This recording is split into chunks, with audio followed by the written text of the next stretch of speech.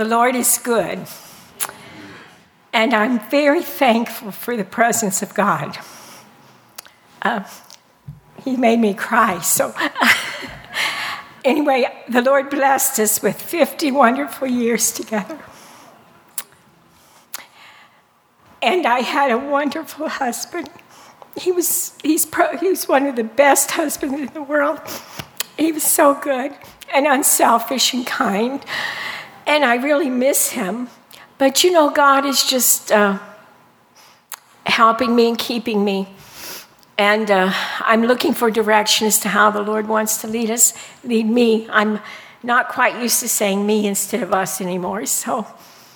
But I'm just so thankful for the goodness of God. And I'm also thankful for the goodness of my daughter and Ben.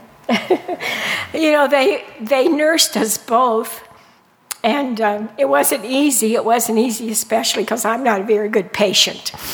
But the Lord gave us grace, and he brought me through. And I was thinking, as I was meditating on what the Lord wanted me to share this morning, and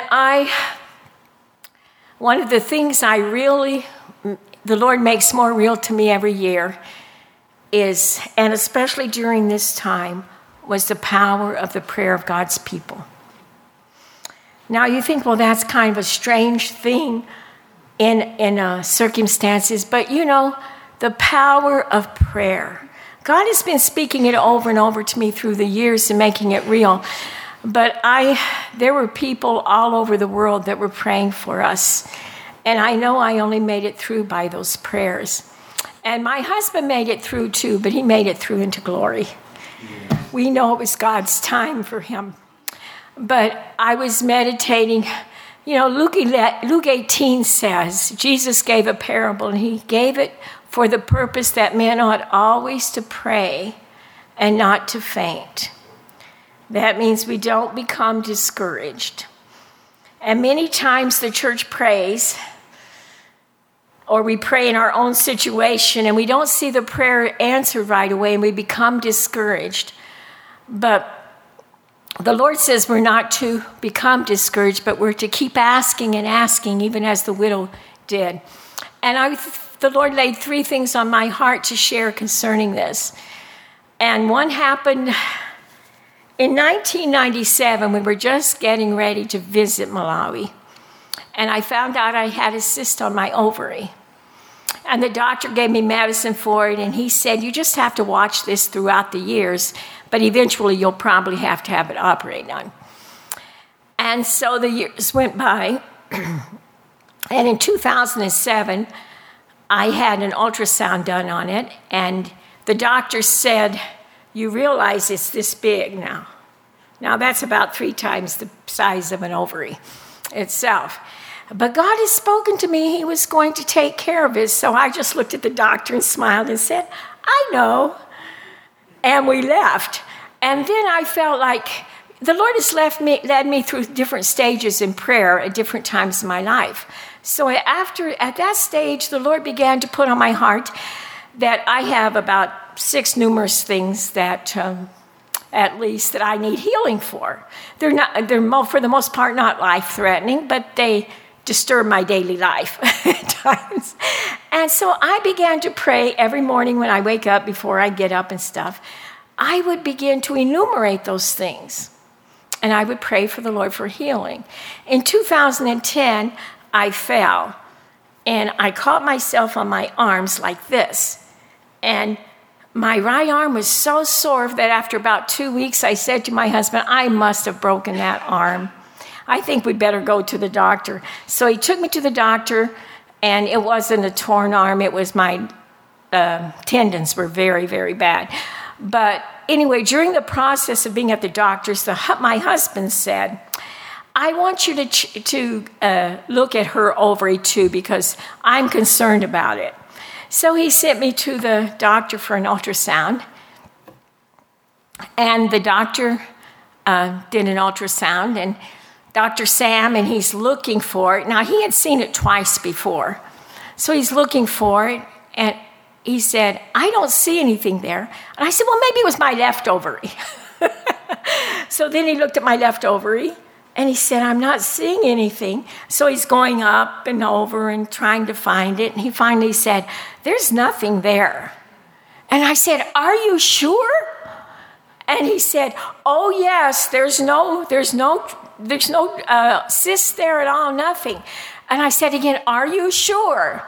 I asked not because I was unbelieving, but because I wanted to make sure it was a real testimony of God's healing. And he looked at me, and so he's Seventh-day Adventist, I think a Christian man. And then he began to tell me about how Peter came and knocked at the door, and Rhoda went to open it. And when she saw it was Peter, she was so surprised, she ran and told the church who was praying for him, Peter's at the door, Peter's at the door. And no one believed that either until they finally opened the door for Peter to come in. But that's how many of our prayers are. We pray, and when God does it, we can hardly believe it happens. And sometimes that's because it doesn't really rest on our faith, but it's because God is a merciful God. And anyway, that was a real testimony. But I had prayed for 2 years, and I remember I quit praying for it. And I don't know exactly why, but I hadn't prayed for it for a while. But the Lord knew I didn't need to pray for it because it was healed. It was done. And then when I had the COVID, I want to share another scripture with you. I get the scriptures confused, so I want to read them because I can't remember exactly how it says, okay? In Isaiah 59:16, the Lord said, and he saw that when the Lord saw that there was no man and wondered that there was no intercessor. Sister Bailey told me, I think back in 86, that the Lord was going to lead me into intercession. And when someone says that to you, you have this great big idea of someone just praying 20 hours a day and interceding for this and for this and for that. And I was a mother of 5, including a newborn at that time, going to the mission field. And I thought, Lord, how am I ever going to have time to be an intercessor? But when I was so sick with COVID, and I was really sick, as you most know, and everyone here was praying for me, and I thank you again so much for that. But I didn't know anything that was going on. Basically, I lost most of the month of July as far as memory goes. And I was not very functional. But I remember night after night, I was lying in bed. Now, I didn't remember anything that happened, and I could hardly walk, and I couldn't talk very sensibly. But in about 6 weeks earlier, someone had called us, and they had shared a burden with us to pray. And I began to pray for them, and I felt that I needed to make a commitment to the Lord, that I would pray and I would stand in the gap. And in Ezekiel, it talks again about there was no one to stand in the gap, to stand in the hedge. Standing in the gap is like there's a broken hedge, and people can come and go. And you need to have that fixed up. And God says, God, often the hedges are torn down from people for certain reasons. And we need a man or a woman to stand in the gap so the enemy can't come in and destroy. And I was so sick, but at night, just to show you how I was not functioning, I would lie there at night, and I had this big head. It was like it was on the pillow, and I could touch this big head. And I'm thinking, I have such a huge head. I can hardly hold it up on this pillow. And I was so convinced I had this huge head. And it'd been about 9 or 10 days since I had even looked in a mirror. And I walked by one day and looked in the mirror. I stood before it, and I thought, I've got a small head. And I was so surprised to see how small my head was. Now, it was during this time that at night, God would bring this back to me. And I would pray. I laid in bed, and I would pray what I committed to pray for. Do you see God's God's emphasis on prayer for his people. How important your prayer is. Many of us are getting older and we're not as strong to do things, but we can pray.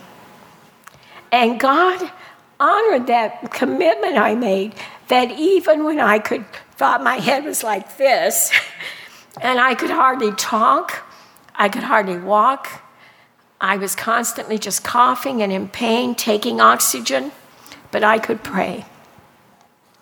And God would bring that back to me every night to pray. Because that's how God looked at it. He looked for an intercessor, one to stand in the gap. And when we make a commitment, and many of us in our own family were having problems, or maybe our grandchildren, or our nieces or nephews, or our church, or whatever. If we make a commitment, and we really make it in our hearts, God will help us fulfill that.